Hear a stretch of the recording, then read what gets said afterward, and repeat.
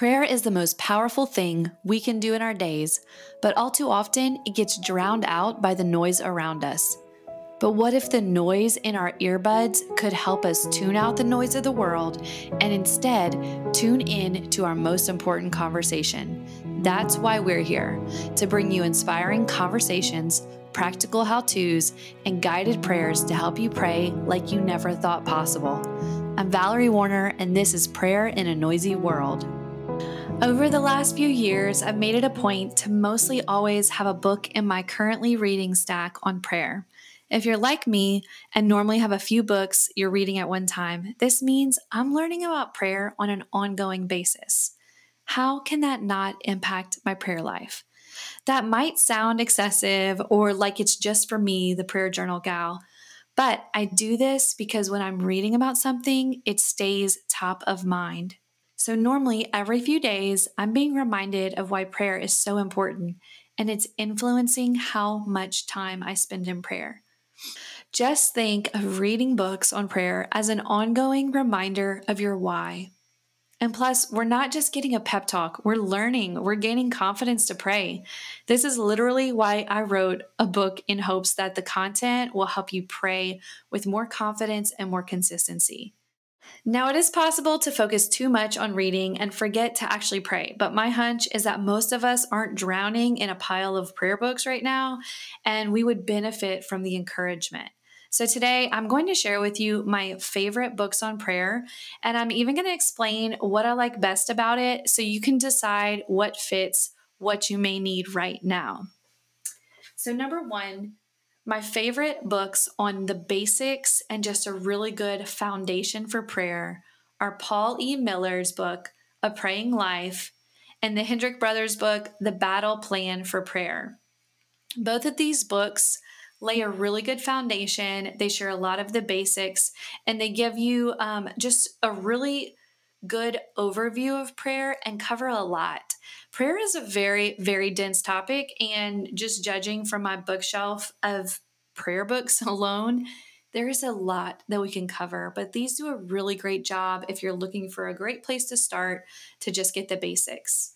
Number two, on history. If you want books on the history of prayer, I highly recommend E.M. Bounds' books. He has a book, it's actually just called Prayer, and it's got 7 different smaller books on prayer within the book. And he shares stories that have awoken my prayer life. I have loved getting to hear answered prayers throughout history. It has been so motivating to my prayer life.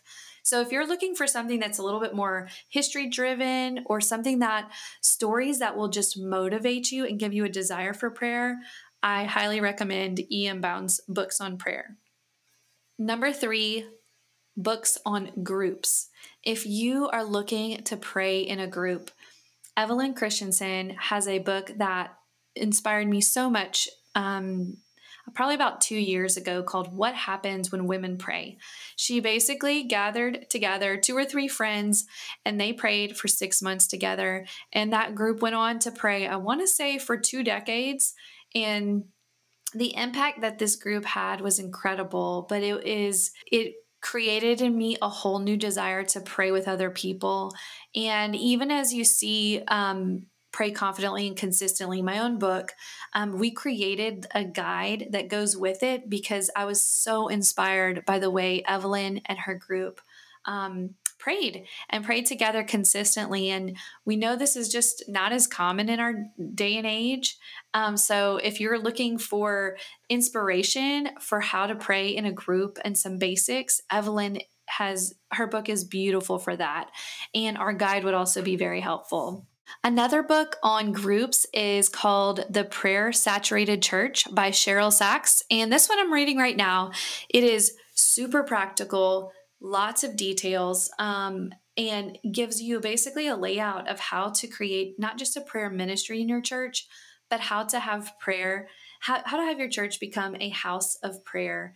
Even as I have read this book, it's been really cool to see that their goal is not just bringing 10 people in who can pray for the whole church, but it is transforming the entire church and training them in prayer. And they do talk a good bit about training members, how to have classes, how to teach on prayer. And it just honestly got me so excited for my own book, Pray Confidently and Consistently, and how that can be used in these settings as well. Number 4, on habit forming. So I wrote a devotional on prayer called Fresh Start. It is 31 days, and this devotional actually has a month of our prayer prompts so that you can test out the prompts, but you have a little daily devotional that you read every day for 31 days so that you're able to start developing that habit. It's a very short devotional, but it's enough to get you motivated, excited to pray, and then focused on spending that time in prayer. Number 5, on listening. This is a topic that we hear a lot about, just questions that people have of how do I hear God? How do I gain clarity and know that the Lord is speaking to me? My favorite book on this topic is by Priscilla Shirer called Discerning the Voice of God. And it's also a Bible study, but it is one that has been brought a wealth of really practical information. It has taken a concept that can feel very, very hard to understand, and it has just made me feel very confident in how to discern the voice of the Lord. And you guys have seen pieces of that in lots of content that I share because I love Priscilla. But that is definitely a book or a Bible study that I would get. Number 6, a book on words. If you are looking for just written prayers, I would highly recommend Jody Burns' books. She has several, praying the scriptures over your life, over your kids, over your adult kids, over your teens. But these books not only give you verses and ideas for what to pray, but she actually kind of walks you through how to think through that. And it's been really encouraging to me. Another one would be our book, Springboard Prayers. We literally wrote this book of 125 prayers that, if you know the story behind the title, we call it Springboard Prayers because I did not want to write a book of prayers that I felt like would maybe hinder your time with the Lord. So we basically have a prayer, but we also have questions to ask God, and then questions that you can pray and think about throughout the day so that it's setting you up in a posture of listening to Him. But yes, Springboard Prayers. Number 7, on interceding. If you are looking for a great resource for how to pray for other people, this would actually be a great one if you feel like your prayers are stuck on just things that you can pray for yourself. I highly recommend Dick Eastman's book, Love on Its Knees. It's a very old book. I say very old, like I think from the 80s. But even as I opened it up, they have the chapters divided very similar to the way that we have our prayer journal divided. You can pray for the world and the nation. You can pray for your community or your church, your family. But they break it down and they give lots of great specifics that you can pray. This is a very practical book with lots of details. You will highlight and underline a lot, and it will probably be one that could stay in your quiet time stack to help you reflect on what to pray. Like if you do use our prayer journals and you want to reflect on things to pray for salvation, they have a whole section for that. That is super good. So that would be just a really motivating book as you want to pray for other people. Number 8, on adoration. This is another section that we hear a lot of people just not sure how to think of adoration, how to expand what we're thanking God for who He is. So often we can just feel limited in what we know to praise God for. But Sarah Haggerty, who we chatted with on Monday, wrote an amazing book called Adore. And this book opens up the idea of adoration in such cool ways. She takes Bible verses and shares just these characteristics of God and walks you through how to expand that into praise and adoration. We are actually going to have a prayer on Friday about wonder and awe, and this would be a great book to pair with that. Number 9, on getting unstuck. Okay, I had to include Pray Confidently and Consistently, but this book was written because I wanted to help people get unstuck in their prayer lives.